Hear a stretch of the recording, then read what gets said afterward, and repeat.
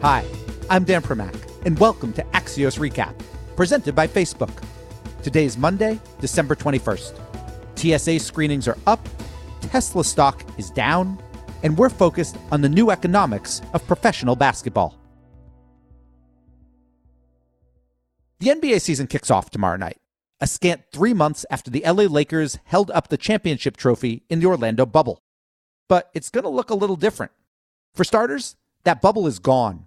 Teams instead will play in their home arenas. Well, except for the Toronto Raptors, who will be playing in Tampa, Florida, because the Canadian government doesn't want Americans flying in and out of their country.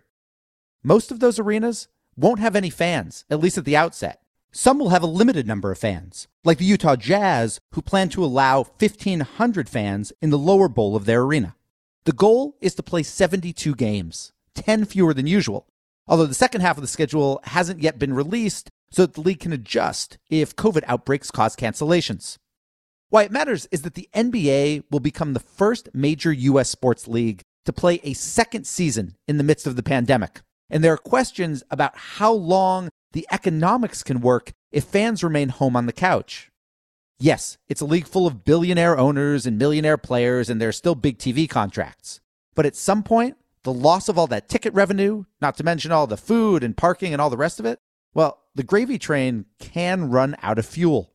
So in 15 seconds, we'll go deeper with Milwaukee Bucks owner Marc Lasry, who just made news of his own by re-signing the league's two-time MVP. But first, this. We're joined now by Milwaukee Bucks co-owner and hedge fund manager Marc Lasry. So, Marc, let's start with your big news, which was last week re-signing Giannis to this massive contract.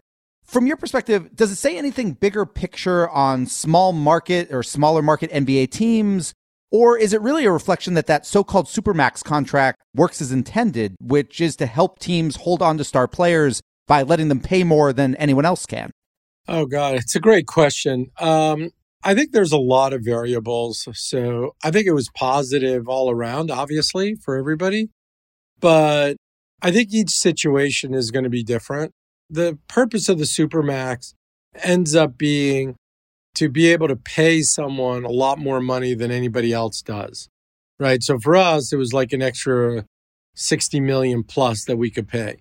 And that has an impact, right? It really does.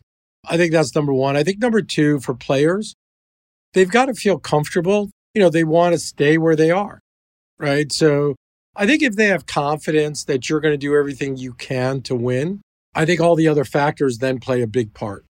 You mentioned the money that you guys could spend extra. Did it give you any heartburn knowing that you're about to go into a season where just guaranteed your revenue is going to be a lot less than what you would have ever expected your revenue to be? You're going to start a season without any fans in the seats. Yeah, no, it's hard, but it's the same for everybody. So, when you look at something like this, the reason you're doing it is you're doing it over the course of the next 5 years, right? So you're saying, I think everything's going to be fine.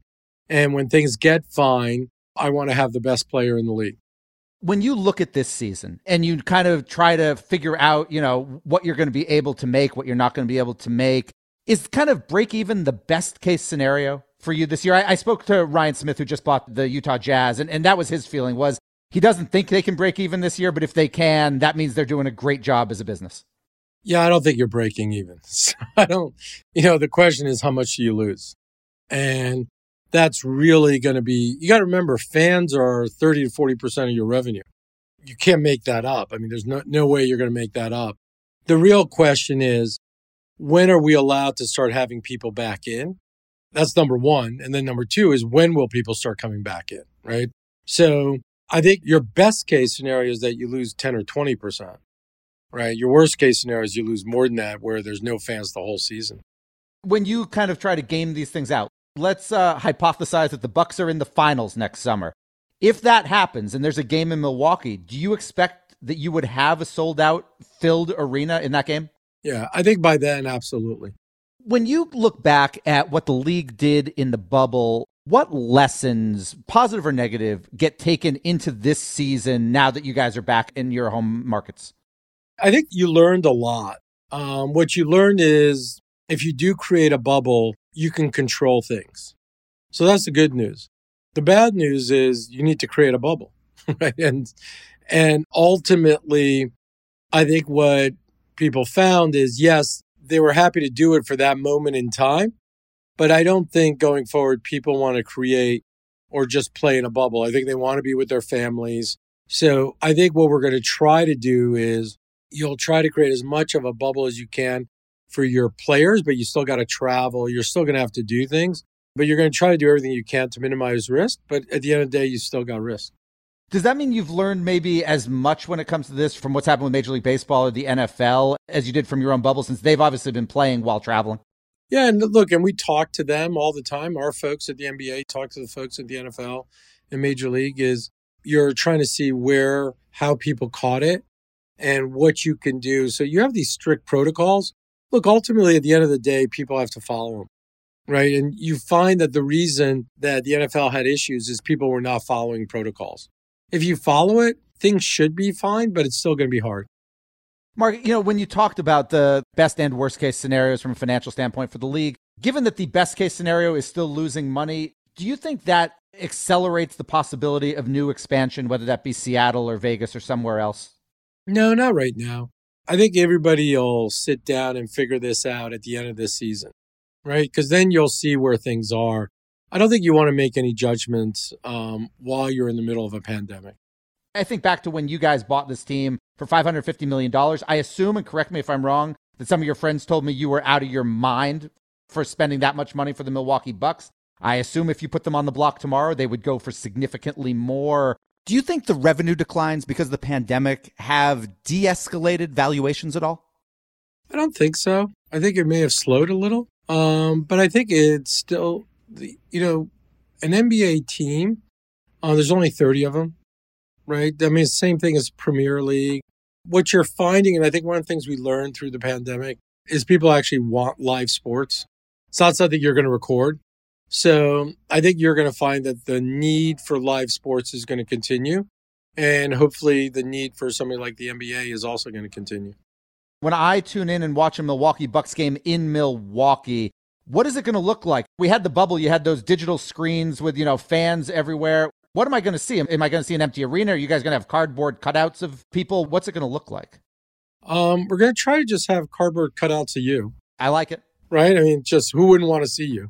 Well, I'm wearing a Celtics hat as we do this. So are you going to let me wear my Celtics hat in those cardboard cutouts? No, we're not. I think it's going to be an empty arena in the beginning. And I think you'll have fan noise and things like that. But I think as time goes on, whether we have 500 fans, 1,000, 2,000, it'll start increasing. And I think you'll start seeing that across the NBA. Mark Lasry, whose Milwaukee Bucks kick off on Wednesday night in Boston against the Celtics. And I won't be there because, I can't buy a ticket because we don't have fans. I'll be there. You'll be there. Mark, thank you very much for joining. Thank you. Take care. Have a good one. Welcome back. What we're watching today is the economic stimulus, which finally appears to be on the precipice of passage, likely before Congress goes to bed tonight. New loans for small businesses, direct checks of $600, enhanced unemployment benefits, airline bailouts, and more. But as of the time we're taping this, there isn't actually any legislative text available to read, even though this is a $900 billion spending package and expected to be one of the longest bills ever considered. What that means is that lots of our elected representatives will find out what's actually in the stimulus after they vote on it, which is a fairly fitting way for this Congress to finish up 2020. We're also watching Tesla, which today joined the S&P 500 and then dragged the index down.